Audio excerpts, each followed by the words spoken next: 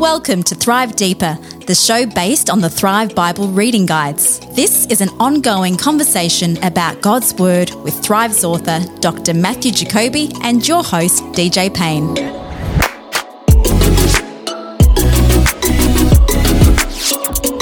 G'day and welcome to episode 115 of the Thrive Deeper podcast, your favourite Bible podcast out there. It's DJ Payne here with you, and on this fortnight's episode, Matt Jacoby and I sit down and do our second of a three-part series on the book of Leviticus. I know, we've still got a long way to go as we get through this book, the book of Leviticus. Why is this book so important, and what can it mean to us as modern day Christians? Keep on listening. I've also got something really important to tell you about what we're doing with our social media.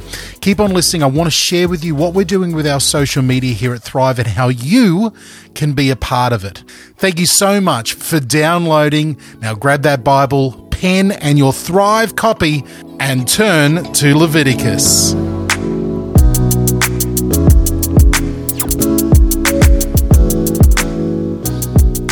Matthew, this is part 2 of our 3-part journey into the incredibly exciting book of Leviticus. Yeah, and big picture. You know, there's lots of trees in this forest, isn't there? But we're focusing on the forest. Yeah, which is a great way, I think, to look at the book of Leviticus. It is, and this is, and of course, I'm being facetious. I'm joking because the number one criticism that I've been getting, and I'm sure you've been getting it too, as people is that we're boring. No, well, not that we're boring, but a lot of people think that the book of Leviticus is boring. Right? Yeah. And there's been a little bit of an uprising amongst faithful Thrive readers going, "Hang on, Matt's making me read the whole of the book of Leviticus." Well, do you know what? This last issue actually. In the previous edition of the Leviticus to Deuteronomy Thrive, yes, it just dipped into. I think there was about 4 readings in Leviticus. Oh. This time, I thought it's the Word of God. I can't do it. Now you're preaching to the choir. Everyone's going to read this book. You know, I'm not trying to sell a bestseller here. No, and as I said to you, I have found this book enormously rewarding. Amen. Enormously rewarding. Amen. And because of that, I thought, no, I want to pass some of that on. Now, look, if you're reading through the book of Leviticus, don't get bogged down in the details. Yeah. There might be some bits that you skim over. Yep, I got that idea. Try to, when you read about the different sacrifices and everything, try to, maybe... recognize what's some notable things. You don't get too bogged down. Just try to get the big picture. I wouldn't be surprised if by the time people are reading through the clean and unclean laws, which we're going to talk about today, it's. Maybe they'll. We covered up to chapter 9. Mm-hmm. There's a lot of sacrifice. You could get lost in that detail. Yes. But again, what we're trying to do is frame that in terms of. And the way that I've framed that is at the end of Leviticus, you have this problem. The glory of the Lord fills the tabernacle. End of Exodus. You have this problem set up. The glory of the Lord fills the tabernacle. Moses and Aaron cannot enter the tabernacle because of the glory of the Lord. Yeah. Then in chapter 9, the end of chapter 9, Moses and Aaron enter the tabernacle and the glory of the Lord appears to all the people. Yeah. And they're able to bless the people. Now, what happened in between? The sacrifices happen in between. So, and I think it's also, remember, I pointed out that, on the contrary to this being the kind of annoying side book that you skip over when you read the first part of the Bible, this book is actually set up so it's what we call the chiastic center of the Pentateuch. Explain that word chiastic again. Maybe I should explain the word Pentateuch as well, actually. The first 5 books of the Old Testament, the foundation of the rest of the Word of God, some people call it the books of Moses. Yep. Those first 5 books are called the Torah. They're called the Pentateuch, Pent being 5. Yeah, that's right. The first 5 books of Moses. And in the way that a Hebrew mind would think, especially a Hebrew writer, is that the center of the book, it's very, very mirrored type of way of thinking. We get that picture in Genesis 1 where you introduced, for a lot of people, you introduced this topic. In the first 5 books, the center of the book is Leviticus, and the center of the story of Leviticus is, well, depending on where you find the center, is either Moses and Aaron entering in or the Day of Atonement, which we're going to cover now. So right, two really crucial parts of the book of Leviticus. So it is an important book.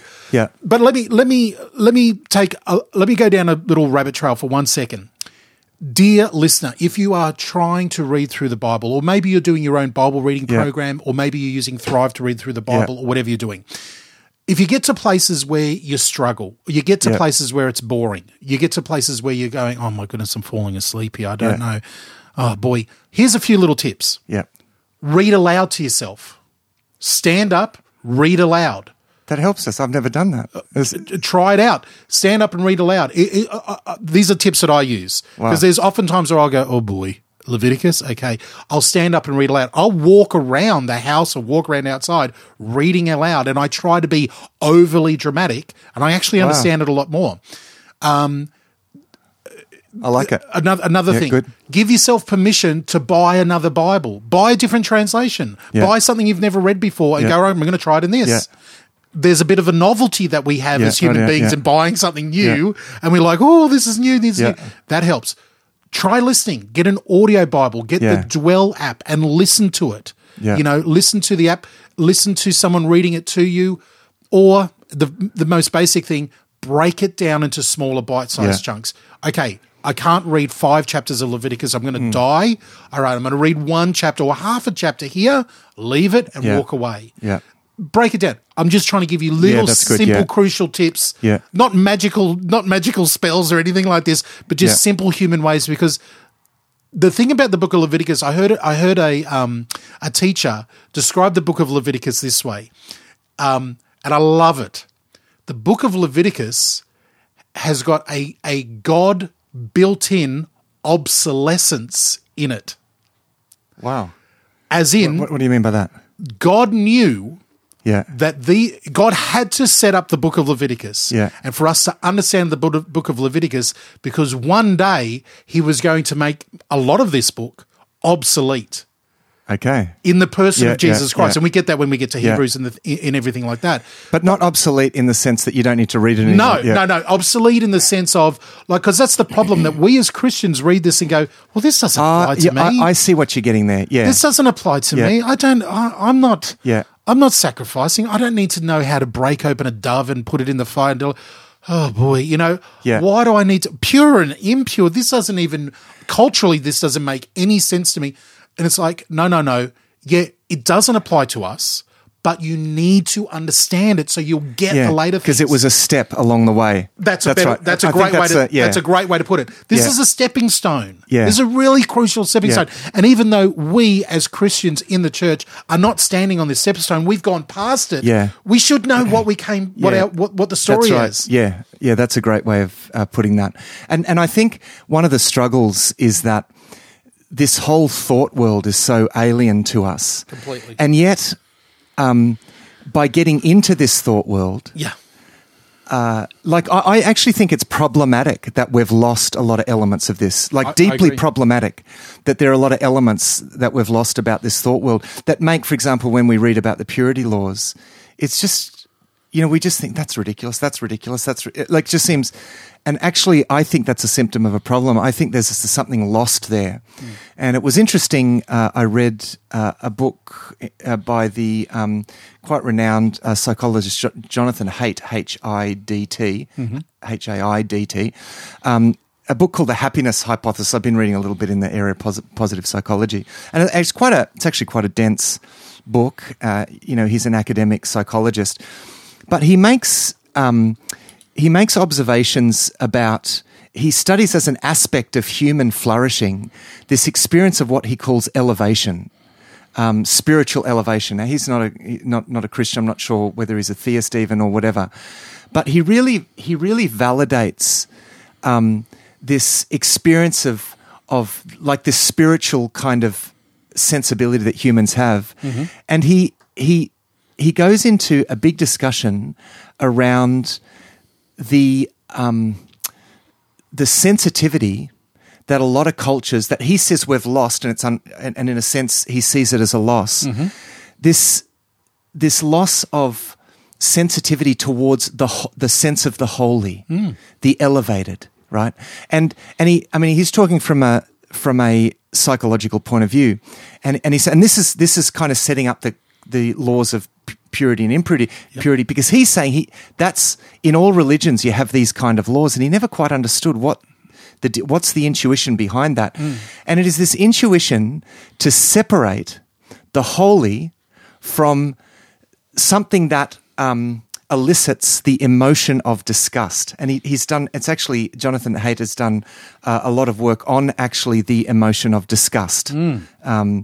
I don't know if you remember the film Inside Out, where we have those 5 emotions. Yeah. And one of them was disgust, one of those 5 key emotions, actually. And psychologists recognize that this is actually a really fundamental driving emotion, an important emotion, this sense of disgust. And because, he says that anything that elicits a sense of disgust must be, because elevation on a psychological level is like the other end of the scale to that. And it's not just, and he distinguishes elevation or a sense of the sacred, as he puts it. He separates that from just being impressed by someone or by ability. He said actually psychologically they've shown it's a completely different experience, completely, right? Yes. And it's interesting. This is a guy, who doesn't have any religious affiliation, but he's saying, there's actually something going on here. And I think we can experience exactly what you're talking about, because if you go, okay, here's a summary of the purity laws. Yeah. It's about food, and some of us who are picky eaters or have disgusted reactions to certain food go, I'm feeling a bit queasy. It's about, skin diseases. The disgust reflex comes in, or it's about bodily fluids and bodily discharges. Yeah. We still have that innate sense of disgust in us. That's right. Yeah. And so that's part of the picture, okay? But that's not all of the picture. Yeah. But we'll get there with the purity and impurity laws. And I think that I make that point as to say that what his point is that we have lost something. We've lost a distinction 100%. That actually is something that exists psychologically. We seem to be what he argues, we seem to be built in a way to we're wired to separate those two experiences. Yeah. And it's a really interesting sort of psychological access point to what's happening in Leviticus. But we'll get there with the purity laws. We'll talk about them because we haven't covered chapter 10. No, okay. Hang on. No, chapter 10. So so if you haven't listened to the last episode, we covered the first 9 chapters of Leviticus. And we spent a long time talking about why Leviticus is such an important book as well. But just to give you a brief overview, Exodus, as you've already said, Matt, Exodus presents a problem. Exodus presents a wonderful thing where God says, I want to fellowship with you. Yeah. Build me this tabernacle, this tent that you can travel with me, and my very presence will fellowship with you, my Israelite people. They do it. They do exactly as what Moses has commanded, and the amazing thing is God's presence fills the tabernacle. Yeah, and that's contrasting, by the way. So the journey, sort of that symbolic journey into the Holy of Holies would have been understood by these ancient people as like a journey up the sacred mountain. It's like it's like that pinnacle experience. Talk about elevation. Now, remember, the problem is also stated in Exodus 19, when God appeared on the mountain and said, if anyone even touches the mountain, right? All their animals. Yeah, or they will die. So this sense of the distinction between you who are unclean, and this is going to lead into the food laws, and God who is holy, like God is saying, you need to understand that distinction. And that distinction actually, which was built into all religions, like in a sense, God is validating that. Now, ancient religions of the ancient Near East invariably had this idea of the gods dwelling on mountaintops. In flat areas, they would build artificial mountaintops, the ziggurat pyramids. Yes. And they would put the temple at the top. And there was this sense, no one gets to go to be where the gods are. The gods live there. We live here. We're not allowed to go there. And the only way to do that is to sacrifice, is to shed blood. Well, in fact, in the ancient religions, there actually wasn't really a way at all. Even see, sacrifices are about winning favour, appeasing. Yeah. Not even fully appeasing, but kind of winning favour with the gods, so that they would say, "Oh, yes, okay, I'll give you something." It was very transactional, but there was no sense that you got to have access to the very presence of those gods, right? Yeah. Now, what is happening that is absolutely unique, and this is the difference of the sacrificial system in Leviticus, is that having made that point at Mount Sinai, saying, basically God is saying there, well, actually, yep, that's true. There is this absolute distinction. That intuition that is expressed in elsewhere is absolutely valid. But what the message that Moses gets when he goes up the mountain, okay, so first of all, Moses gets to go up the mountain and he doesn't die, right? Yeah. And he comes down with this model, this tabernacle. This is how, and this only, the tabernacle and the exact sacrificial system is how an impure person can have access to a holy God. Now, if you don't do it this way and you touch the mountain or you go up the mountain, you die. Yeah. So that leads into chapter 10. They're very good. So we've got a progress here. As we saw at the end of Exodus, God's presence fills the tabernacle. Yeah. But the problem is the holiness is so much, not even Moses can come to it this time. And Aaron, the head of the priests. We go through the first 9 chapters of Leviticus. We get the 5 different types of sacrifices to be made. Yeah. The priesthood is set up. They establish that. They do it exactly as it has been told to them. That's right. And then Moses and Aaron can go into this presence. That's right. And not die. Yeah. And it's like, wow, everyone is praising God. Everyone is amazed.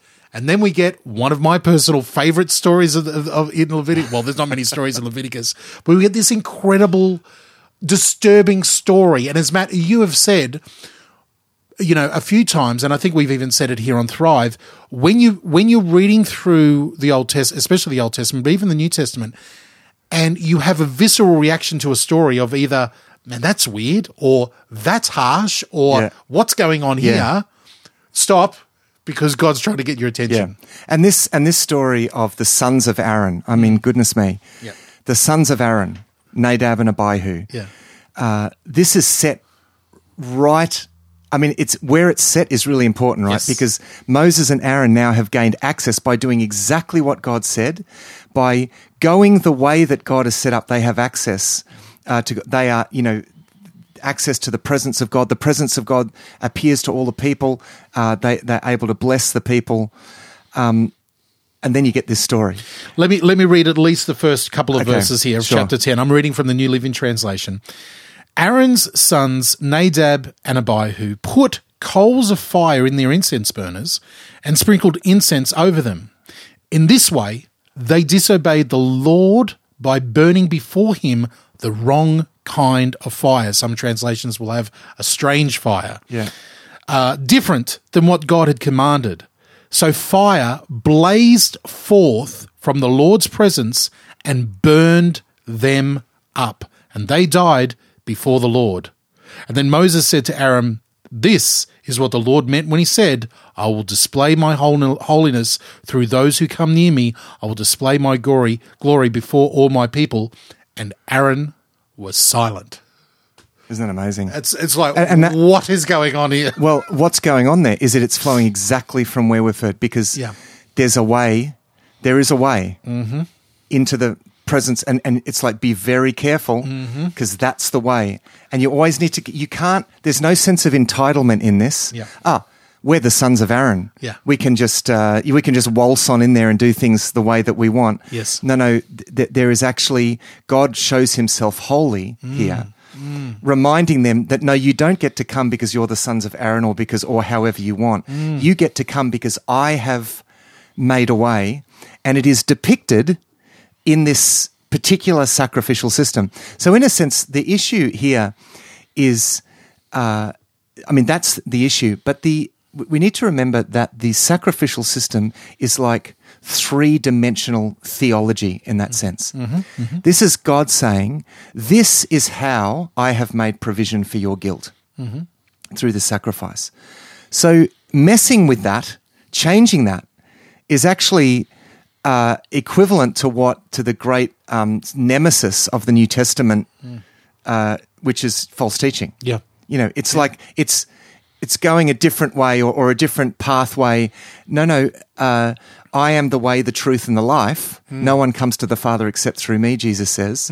This is what's going on here. They are sort of barging in, as it were, some other way. Yes. And again, there's so much been written about this, this instance.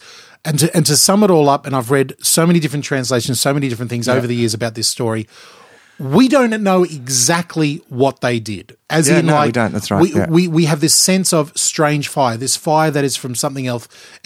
There's a whole world of, and I hate to even give this any space, but there's a whole world of New Age / satanic / whatever, theology that is built around this. In fact, I remember talking to a full-on New Age person who was into all sorts of stuff, and they brought up these two people as heroes of the faith. Right. That's how far removed, some of this teaching goes, because of this concept of strange fire. I know it gets really weird. And it may well be that what they're actually doing there is something that was quite common in the world around them. Yeah. Were they bringing coals that didn't come from the altar? I don't know. That's one translation. There's a whole different things. There is something, though, about letting the Bible interpret the Bible. Yeah. And in this chapter 10, we go straight from these commands. Then we have Aaron's nephews being set up as the head priests. Yeah. We have, and again, a really strange, point of this story is the commands around burial of Aaron's sons, because it makes a point saying that their clothes weren't burnt. And it's like, what? This is not like a fire happened, like something God charged. It's like Raiders of the Lost Ark type of thing. God did something to them. And, it goes on. And then the Lord says, now let me tell you about the priesthood and drinking and alcohol. Yeah. Now, does that mean that Aaron's sons were somehow inebriated, had somehow, is this God?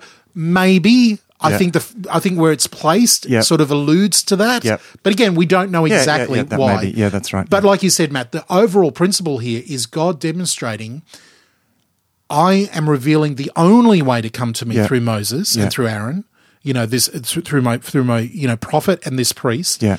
Do not go the other side of that. And the other thing that when I was rereading this again, I had that, because we've spent some time looking at the life of Christ mirroring the Old Testament. Yeah. All of a sudden I was like, oh man, this reminds me of the book of Acts in chapter 5 where they come to the apostles and they lie and they're dead. Yeah, that's right. It's again, I'm not saying that this is exact, but it's that same principle of like, no, God is telling you the only way to come, do not mess around with because in a sense, the problem with Ananias and Sapphira there in Acts chapter 5 is that in a way they're trying to buy their way in with as little as possible. And that's, they never had to give anything in the first place. They just needed to be truthful, but they're trying to buy their way into the respect and whatever. That's one way of looking at that. Yeah. So I think here the key thing that this is getting across is that God is saying, you need to remember, I am holy and you are unclean. This is the big thing. Yeah. God is holy, you are unclean. It's like getting that, and this actually is where the laws of ceremonial cleanliness come in. Yeah. Because God says, I am teaching you to distinguish between clean and unclean. This is a really telling moment. You need to distinguish clean from unclean. So this habitual, it's like so much of their life was about, is this clean or is this unclean? I think you were just about to say the word. I was hoping you were going to say the word. So much of their life is about discernment. Yeah, that's right. Discernment. Yeah. Discernment. And again, discernment to a particular set of rules. Yeah. But that is training them to look at the world through a discerning way. Yeah. What is permitted and what is not permitted. Yeah. What is God's way and what is not God's way. So in a sense, it divides the world into the, into the sort of clean and unclean. And so this is a kind of ceremonial training that is going to ingrain a certain way of thinking. That actually, and it's not about those particular things. It's about what that ingrains. So anything, so certain, and even with the food laws, we don't actually know exactly why certain animals are deemed we can there are guesses as to why that is, and it's about, again, some of it is about animals that at that time elicited, in terms of food, a sense of disgust, whether it's because of how those animals lived, what they ate, the associations between those animals. And the cultures around them. The cultures around them, whether those animals were used in symbols in different, again, there's a world there that we don't know enough. We know a bit about, but look, we don't know exactly why, but certainly this distinction is being made here, which is important. And I think sometimes we can get lost, and I know there's trends out there like, you want to live your best life, you want to be there for God, you want to be healthy, join the Leviticus diet. For just $9.95, you can download this recipe plan. The point of this. Yeah. It's not just about health. Yeah. No, exactly. Yeah. In fact, it's not really even about health as such. Look, perhaps part of it is. Yeah. Look, and perhaps for the ancient world, like thousands of years ago, this was beneficial to their health. There was a beneficial here. Doctors, that's right. Yeah. Doctors, medical people, scientists have come along and said, you know what? These laws that the Jews have, that's actually beneficial for this. That's right. Yeah. So that's right. There is that element. And we actually shouldn't separate, separate, I should say, the physical health considerations from the spiritual considerations of purity and so forth. So those things are associated very closely. Now, the food laws is one thing, but then we get into these laws about anything where there is skin disease or where there is bleeding or childbirth. Yeah, anything purification about and you're like, hang on, childbirth. We're commanded to have children. How can there be some sort of impurity about childbirth? And so the misunderstanding here is that that these laws mean that there's something wrong. There's almost like if you have a skin disease, you become unclean, or if you have a child, or even after sexual intercourse, or there are these laws that say, there's this moment of uncleanliness, and it's not. And this is the key. This is the key thing here. Those things don't render you unclean. They are ceremonial reminders that we are all unclean. Yeah, you see what I'm saying? Yeah. And again, this is actually something that later on in history, and certainly at the time of Jesus, hadn't quite got that, because it was, if you're a leper, then like you're unclean, as though I'm not unclean. Yeah. When actually, there was a kind of, there was a kind of benefit to this. Like, I want you to imagine this, right? So, you have a skin disease pops up on your, You have black mold coming up in the corner of your building. Yeah. You've got a moldy tea towel in the corner of your room. That's right. Or, if it's, if it's your monthly cycle, if you're a woman, or if you're, after childbirth or some kind of disease, any kind of bleeding, it's not that makes you unclean. There's a sense of that reminds you that you are, and it's like the way that the law is constructed. It's like you go outside of the camp for a period of that. It's like you get to have a retreat.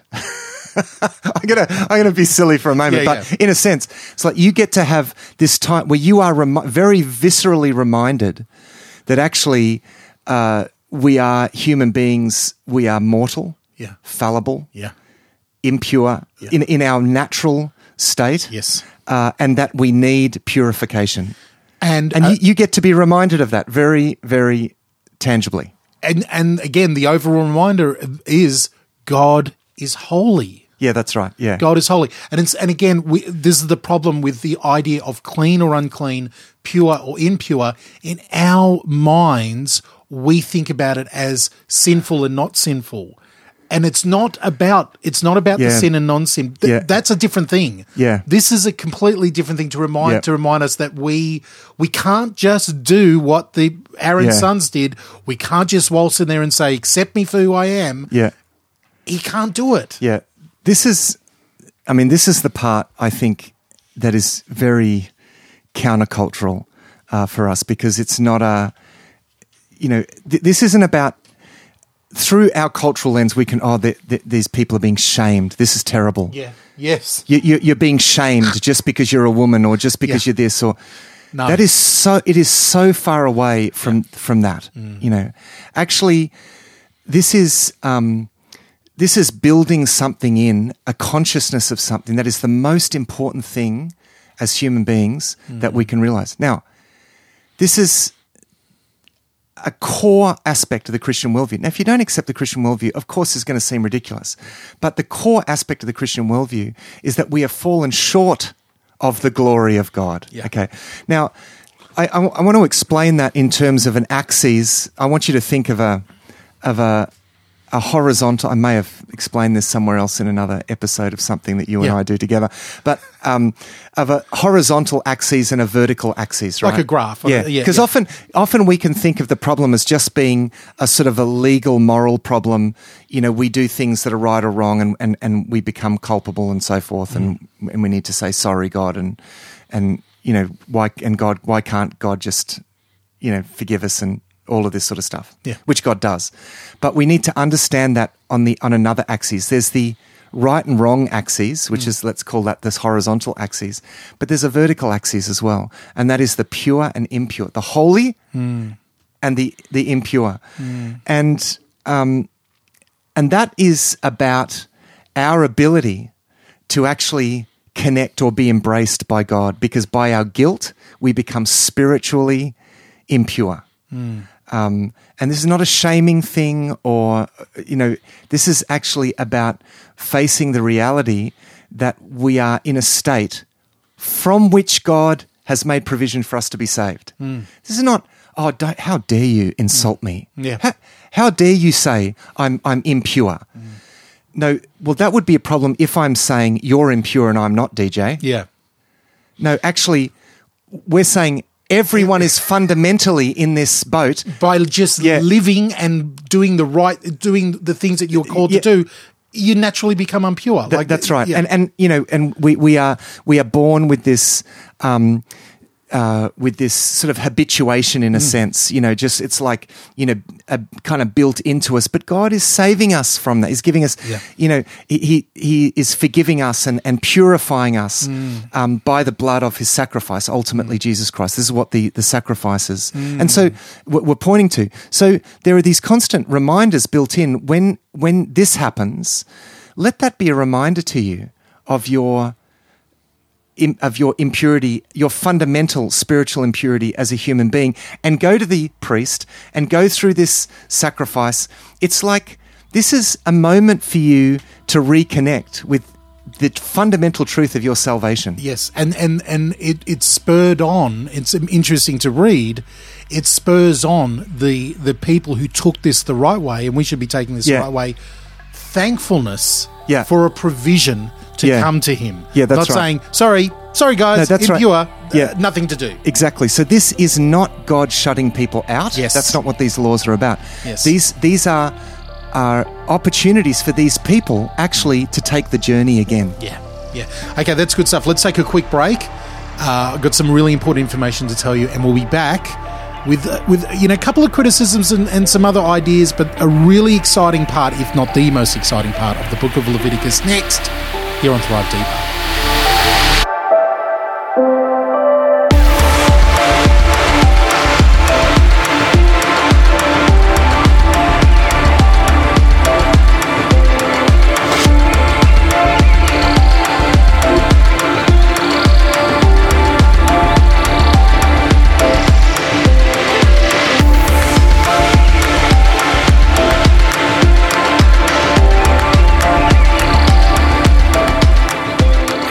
family. It is your old mate DJ here, interrupting this episode of Thrive to tell you something really important. I've got something really important to let you know, something that's going to affect you, that I want to give you some background around first. Okay, so bear with me here as I tell you what we're doing. I've had a lot of questions around the support that I ask you for with Thrive, so I need to be really detailed with you. The mission of Thrive, it's a 3-person team. You know Stuart Duncan, he's the man behind the scenes. Matt Jacoby, my co-host here, and myself. Now, the three of us are working on Thrive. Matthew does the booklets and Stuart publishes them. You know them, the actual booklets or the Kindle booklets or the electronic booklets, everything that takes you through the Word of God. We also have the 2 podcasts, Thrive Deeper and Thrive Perspectives. We've got some other series of works and books and things that we're working on and some videos and all great stuff that we want to do, because our mission is quite simply to help you thrive in this life in Jesus Christ as we go deeper into the Word. All right, it's really, really simple. That's our mission there, to take you and to help you thrive in God's Word. Now, there's costs involved in all of this. As you can imagine, believe it or not, there's costs in us even doing the podcast. There's time in editing, there's studio equipment, there's costs with the, hosting the files, there's costs of getting it into every platform, there's costs around it all. So many little parts. If I actually went through every little bit, from the music that we use and license, to the editing time, to the storage space, to the website, everything, there is a cost in all that we do. And we're happy to pay that cost. This is what we believe God's called us to. But I want to make things better for you when you support. I'm asking you to support financially, and God bless you if you have. But I want to make things better. I want to bring you in when you support financially. And we have hundreds of people who follow us on social media. We have hundreds of people downloading these episodes every week. So what we've decided to do this year, and what I'm going to begin transitioning to, ready this? We're going to begin transitioning on our social media, especially on our Facebook, is we're going to start closing down different parts of our social media to everyone, start deleting things out of there, and we're going to have a whole new social media group for those who are able to financially support. Now, you can always still email us from the website. You can always get in contact with us.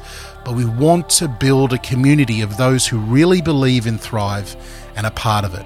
All right, so we're going to build a brand new Facebook group for those who have financially supported us.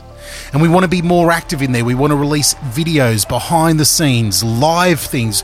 Watch Matt and I as we actually record a video live. Record an episode live. We can do it via video. There's great things that we could do. We want you to be a part of it. And we're asking you to dig down and financially give to cover our costs. I know I sound like a broken record lately, but as we're setting everything up for 2021, we've got big dreams and big beliefs in where God wants us to go. So I'm prayerfully that you can join us in this. Keep online. If you're online and you're looking at our Thrive group and our Thrive pages and all the different things that we do, keep an eye on that. They're going to start changing soon. Head over to thrivetoday.tv. thrivetoday.tv. You'll see the donate button right there. It's really simple. You choose the amount. You can do one-off or a monthly subscription of as little as you want to give. It's really simple. Prayerfully, we're asking you to consider it. That's enough from me. Let's get back into this episode of Thrive Deeper and dig down in the book of Leviticus. Bless you. Thank you so much for taking the time and listening to this and not fast-forwarding through it. I'll talk to you at the end of the episode of Thrive Deeper.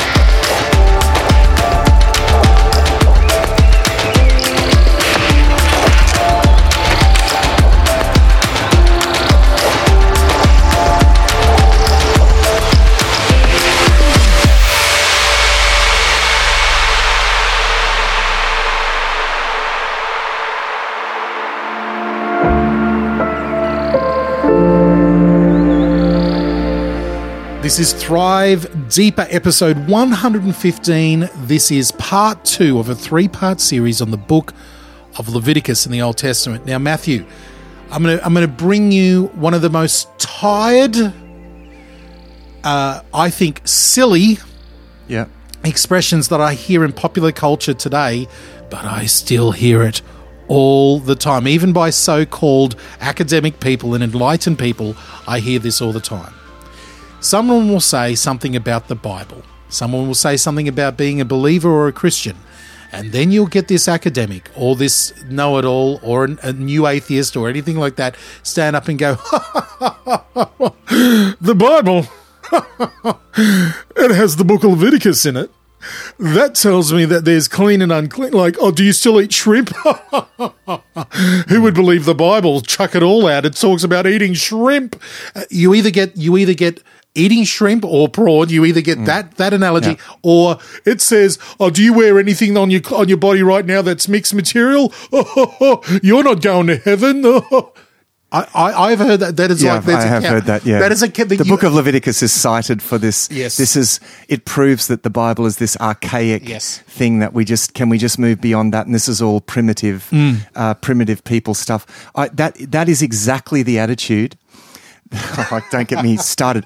That is exactly the attitude that is this classic, this kind of post-Enlightenment arrogance that we are the advanced peoples, that we have advanced and these primitive cult that still, by the way, exist, that have this wonderful immediate relationship with the spiritual world and this intuitive sense of sacrifice and purity and impurity. The very thing that I'm saying at the start that Jonathan Haidt is saying that we've lost, and that is actually a loss.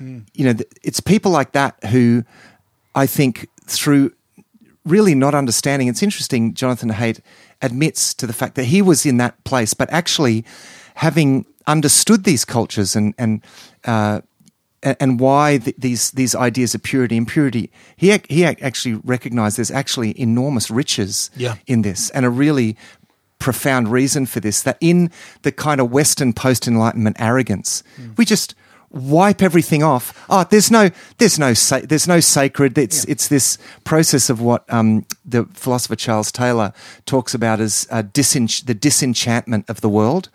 In fact, it's a terminology that the sociologist Max Weber used, and in a sense, mournfully says we have created this disenchanted world of it's just like there's no awe. There's no wonder. Because everything's just natural processes, and we've completely buffered ourselves and lost a sense of the sacred, a sense of the of the other, a sense of the holy. These are things, that's a loss, and I think so that kind of attitude is I think is just endemic of what in fact and I've quoted Adorno and Horkheimer, the founders of the Frankfurt School and Critical Theory, who say that kind of post-Enlightenment kind of way of limiting the universe to that smaller field of reality, they actually call it totalitarian. It's totalitarianism. It's like intellectual totalitarianism.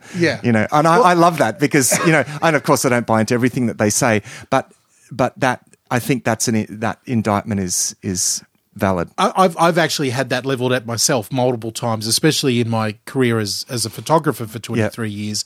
I moved around a lot of creative people, worked in the photography industry.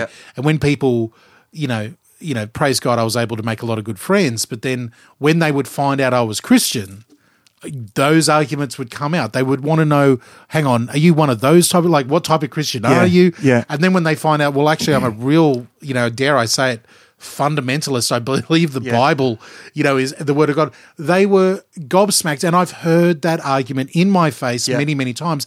And the number one thing I'd say is, so you've read the Old Testament? No. You've read just the first 5 books? No. Oh, you've read the book of Leviticus you're talking about? No, and it's always just, no, I saw Richard Dawkins do that argument on someone and I was impressed. And it's like, how you are now guilty of what you're accusing me of. You think as a Christian I'm just following some blind religion and I haven't thought about it for myself. You're doing exactly what you're accusing me to do. Depending on the relationship, it either worked out or it got heated. But it's I just wanted to throw that out there because as we go through the book of Leviticus, some of these things might spring up, things like that you've heard around in culture. Yeah. But, stay focused. It's interesting that, again, getting back to Jonathan Haidt, and again, I'm referring to that because this is me going out into the, it's like going to the moon and looking back at the earth. Sometimes looking at ourselves from different angles, particularly skeptics who have a bit of a moment where they said, oh, actually, no, I got this wrong. Actually, there is something. I love those kind of realizations. And there's an interesting, Jonathan Haidt refers to this, a story from the late 1800s by a mathematician, very strong Christian mathematician called Flatland. And it's a really interesting story where he, have you heard of it? Yeah. Yeah. There's an animated version. Yeah, there's an animated version. That's right. Wonderful. And it's a story about figures that live on a two-dimensional plane, the squares. And one day they have this experience of a three-dimensional figure that enters their world.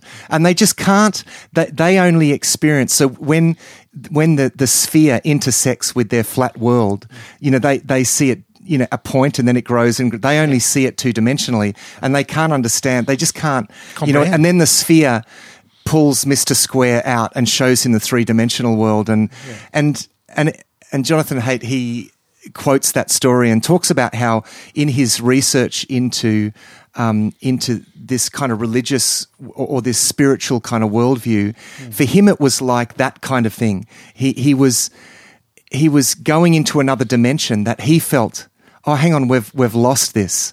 It's a really interesting. There's actually a scholar of religion. I'm just bringing this up, called Maciej Eliade, and I just want to read you the last passage of this. Yep. He says, in short, and this is, again, not a Christian writer, but I think it addresses what you're talking about. He says, in short, the majority of men without religion still hold to pseudo-religions and degenerated mythology. So it's so deeply ingrained. They still, there's this sense of the sacred, and there are other ways in which they kind of practice that.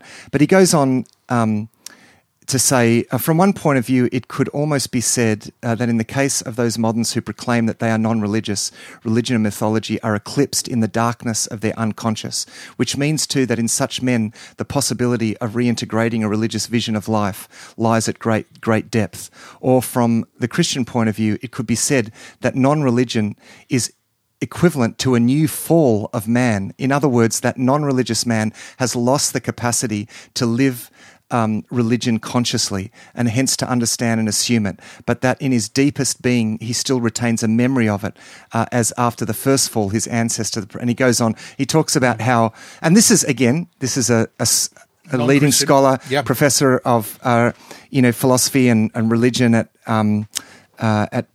I think at Chicago University. Again, validating this sense, this other dimension of the sacred, that this is something actually we've lost, and it is a loss, and kind of recognizing that. And there's an increasing body of literature from outside the religious world acknowledging, no, actually this is a real loss here, and Charles Taylor is one that does that. Anyway, well, I've gone for a deep dive because you triggered me. Sorry, you triggered my annoyance there with this. That's my fault. That very kind of. Now, if you're interested, anyway, you've gone full philosophy. You've gone full philosophy there. For those who are interested, we'll have some of those links to the books and the people that you've mentioned there that I can't spell as I'm taking notes. I'll get Matt to send me the links. We'll put them in the show notes. So if you're thinking, gee, wouldn't mind having a look at that, or who was that Matt mentioned? All those things will have links in the show notes. Now, let's come back to Leviticus. As we are wanting to get that sense of wonder and holiness and purity and the other back into our minds, the book of Leviticus does this, and it does it through these laws of purity and impurity about, everything from clothing to bodily fluids to, day-to-day practice to mold and things that we see in our life. And then we get to chapter 16. Yeah, which is really is the high point. This is the tip of the mountain, isn't it? The Day of Atonement. So this is the one day of the year when someone, namely the high priest, is actually able to go into the Holy of Holies. Yeah. So if you imagine there's the big kind of courtyard with the altar of the burnt offerings. This is the tabernacle, the tent of meeting, right, or whatever you want to call it. You've got that big courtyard, and then you've got the enclosed tent. You've got the holy place where you've got the lampstands and the show, what they call the show table of showbread, and the incense burning before the great big curtain. Okay. Now the curtain is leading into a section that is absolutely and all the time closed off. Verboten. Yeah, because again, this is symbolically where the very presence of God's known as the Holy of Holies. Okay, and it's a thick curtain. Yeah, like that's a curtain. Right. Don't think of it as a veil or anything like. This is a thick, almost walled off area. That's right, and that's where the Ark of the Covenant is in that space. And so, only once a year does the high priest, and this is this moment where I think the high priest where there is there is Christological references throughout the book of Leviticus, but this is the real moment where this is Jesus entering the holy place. I mean, this is what the book of Hebrews talks about. Well, before we get there, walk us through the Day of Atonement. What does the priest have to do? What happens in the Day of Atonement? I know there's a bull, there's 2 goats, there's some sacrificing. One goat is let go, one is what is happening? Yep. So I won't go into the really nitty-gritty details. No. So basically, the priests need to offer a sacrifice for themselves, and they go through that process, and they do the spattering on the altar and all of that sort of stuff with the blood, and which is the proof of payment. Okay, and then they do. They do this on behalf of the people. Okay, so if you go down, there are basically 2 goats that are presented. Yes, there is the goat that is the sacrifice for whose blood is then the goat is sacrificed. The blood is taken. This is the moment where the high priest goes into the Holy of Holies. Yeah. And he puts the blood on the atonement cover. This wonderful picture actually here, because the atonement cover is the lid of the Ark of the Covenant. And inside the Ark of the Covenant, of course, is the 10 Commandments. Okay, this is what is being broken. The covenant has been broken, right? And it's inside this. And you've got the cherubim overshadowing the Ark, representing kind of the gaze of heaven. Yeah. So it's almost this sense that box represents the tension. Yeah. You've got the cherubim looking down as the kind of witnesses. Yes. Oh, this has been broken. And by placing the blood on the atonement cover, there's this sense you're putting the blood in between, as it were, the gaze of heaven and the testimony of the sin of God's people. And the blood is like this proof of payment. Life has been given. The penalty has been paid in full. And so in that moment, that symbolically covers all of the sin of all God's people for that cycle, for that year. Yeah. And when we say it covers the sin, it also covers... like the sin of the nation. It's like that corporate moment of corporate redemption. Yeah, but I get the sense, tell me if I've got this wrong, Matt. Yeah. I get the sense, like we've just gone through these purity laws of, how things are made pure and impure, and like it's a natural thing. This atones for the impurity as well? Yeah, that's right. Yeah. So it's... in a way, this is the corporate moment, and this is important for our individualistic way of thinking, because it's not just about between us, and it's actually us as a people. Yeah, that there was a sense of corporate culpability, and the sort of corporate sin of the people, and the fact that it opened the way for God to bless them as a people, even though there were varying degrees of obedience amongst the people. The Day of Atonement meant simply by being a part of this people, there was a sense of blessing under that, and that's what sort of the Day of Atonement was signifying. Now there was a second goat, and this was known as the scapegoat, and they would place, again similar kind of process that they would place their hands, confess the sins of Israel over it, and it would be sent off into the desert, and presumably would die in the desert. And I mean, this is a very interesting one, because the desert was, the wilderness places were seen as sort of the the places of evil spirits and it's an interesting kind of allusion here with the scapegoats, like almost being given over in that sense, like a ransom. Yeah. So that, so it was through that there was this sense of this is the thing that maintains God's covenant with the people as a whole. Now, it's interesting that we still, this concept of a scapegoat is thousands of years old. We read it in the book of Leviticus. It is still a phrase in the English language that has cultural, weight to it, and we understand what it means. But I wonder if the cultural understanding, because a lot of times it's like, hey, I'm not your scapegoat. Yeah. Don't try to pin that on me, type of thing. It's almost like culturally we bristle against the fact that this scapegoat that is going part of the Day of Atonement is a good thing.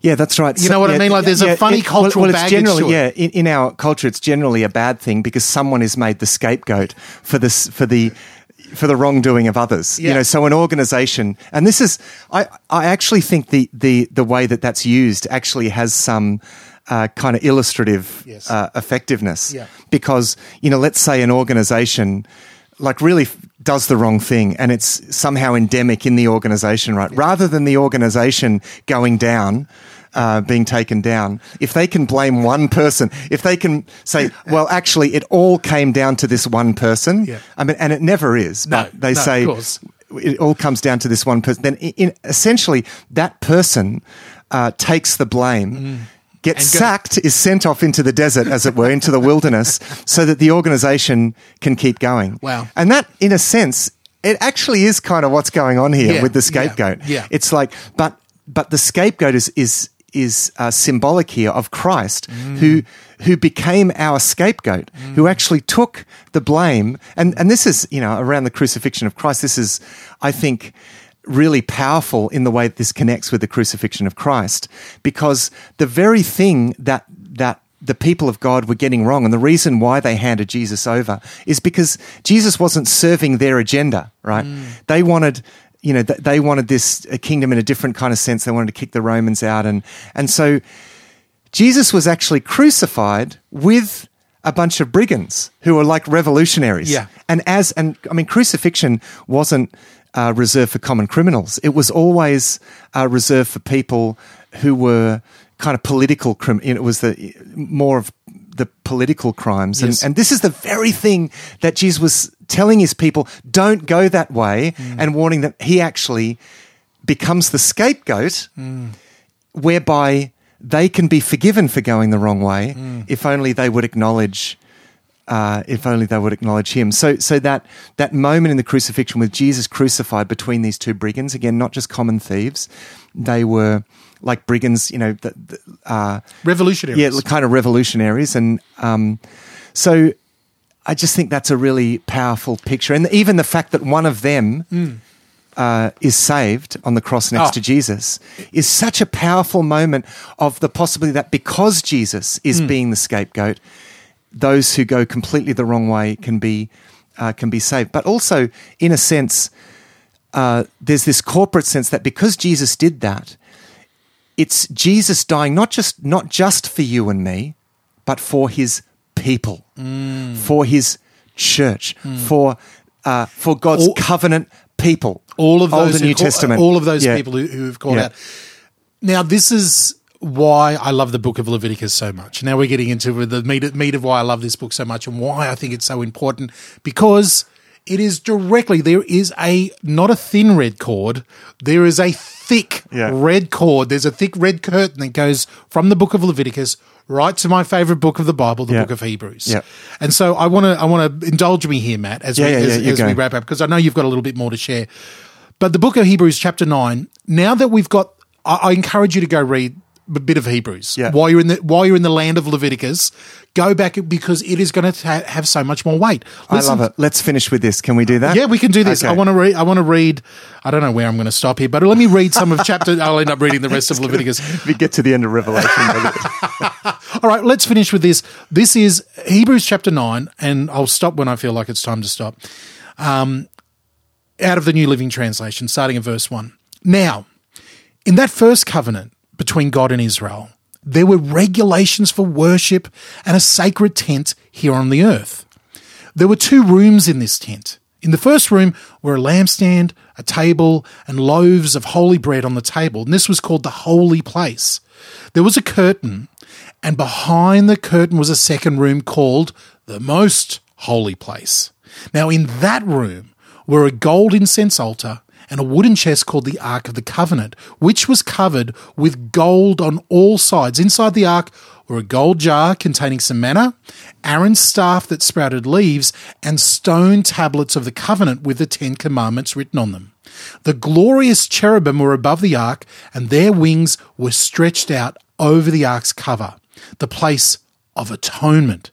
But we cannot explain all of these things right now. Now, when these things were all in place, the priests went in and out of the first room regularly as they performed their religious duties, but only the high priest goes into the most holy place, and only once a year, and always with blood, which he offers to God to cover his own sins and the sins the people have committed in ignorance.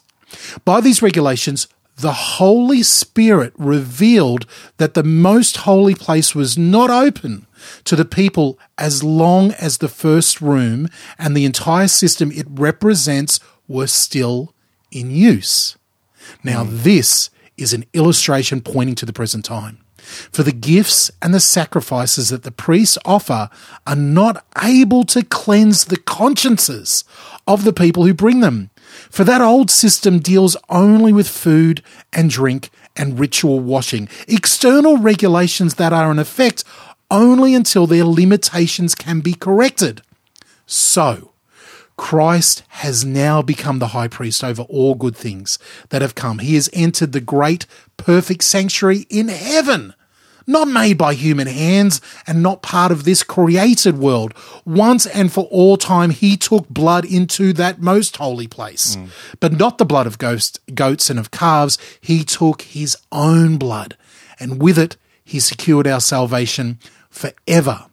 Under the old system, the blood and goats and bulls and ashes of young cows could cleanse people's bodies from ritual defilement. But just think how much more the blood of Christ will purify our hearts from deeds that lead to death so that we can worship the living God. For by the power of the eternal Spirit, Christ offered himself to God as a perfect sacrifice for our sins. This is why he is the one who mediates the new covenant between God and the people, so that all who are invited can receive the eternal inheritance God has promised them. For Christ died to set them free from the penalty of the sins they had committed under that first covenant. Love it. Amen.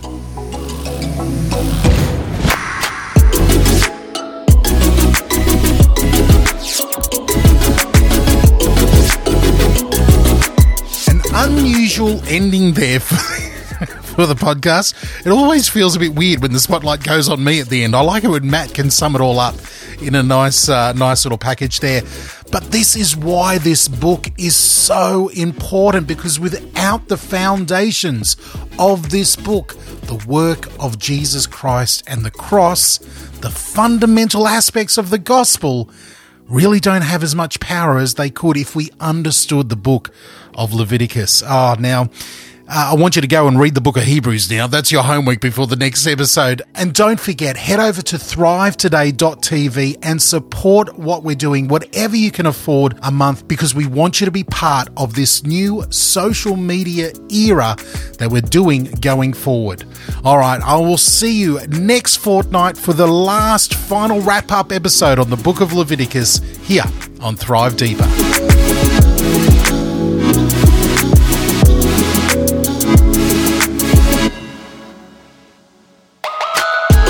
Thanks for listening to this episode of Thrive Deeper.